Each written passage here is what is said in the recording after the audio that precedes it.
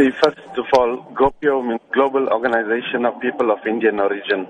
Now, the Gopio Business Summit is scheduled to take place in South Africa on the 19th, 20th, and the 21st of May. People of Indian origin, especially businessmen across the globe, together, who are part of Gopio International, host these conventions every year in different parts of the globe. What is the summit intended to do? The summit particularly has been called because we see the plight of our economy throughout Africa.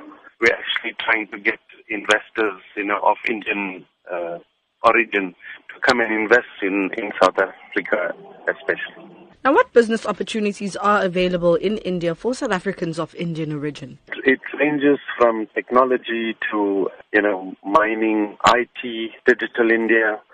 Then you have micro business developments in terms of biotechnology. There's a vast sector of business opportunities that India has to offer. And especially people of Indian origin, wherever they have settled outside India, they have excelled in various fields so that we envisage to utilize their skills to come and share these knowledges amongst our people in South Africa. Now, talk to us about the role Gopio has been playing internationally and particularly where it stands with the United Nations. Gopio was formed in 1989, and it was formed on the basis of human rights violations against people of Indian origin in Fiji and Suriname. Now, Gopio across the globe get people of Indian origin together, share their common cultural values, look at the plight of Indian people, and also to connect in various countries that belong with other sectors of society, to have unity and diversity in the countries that they belong.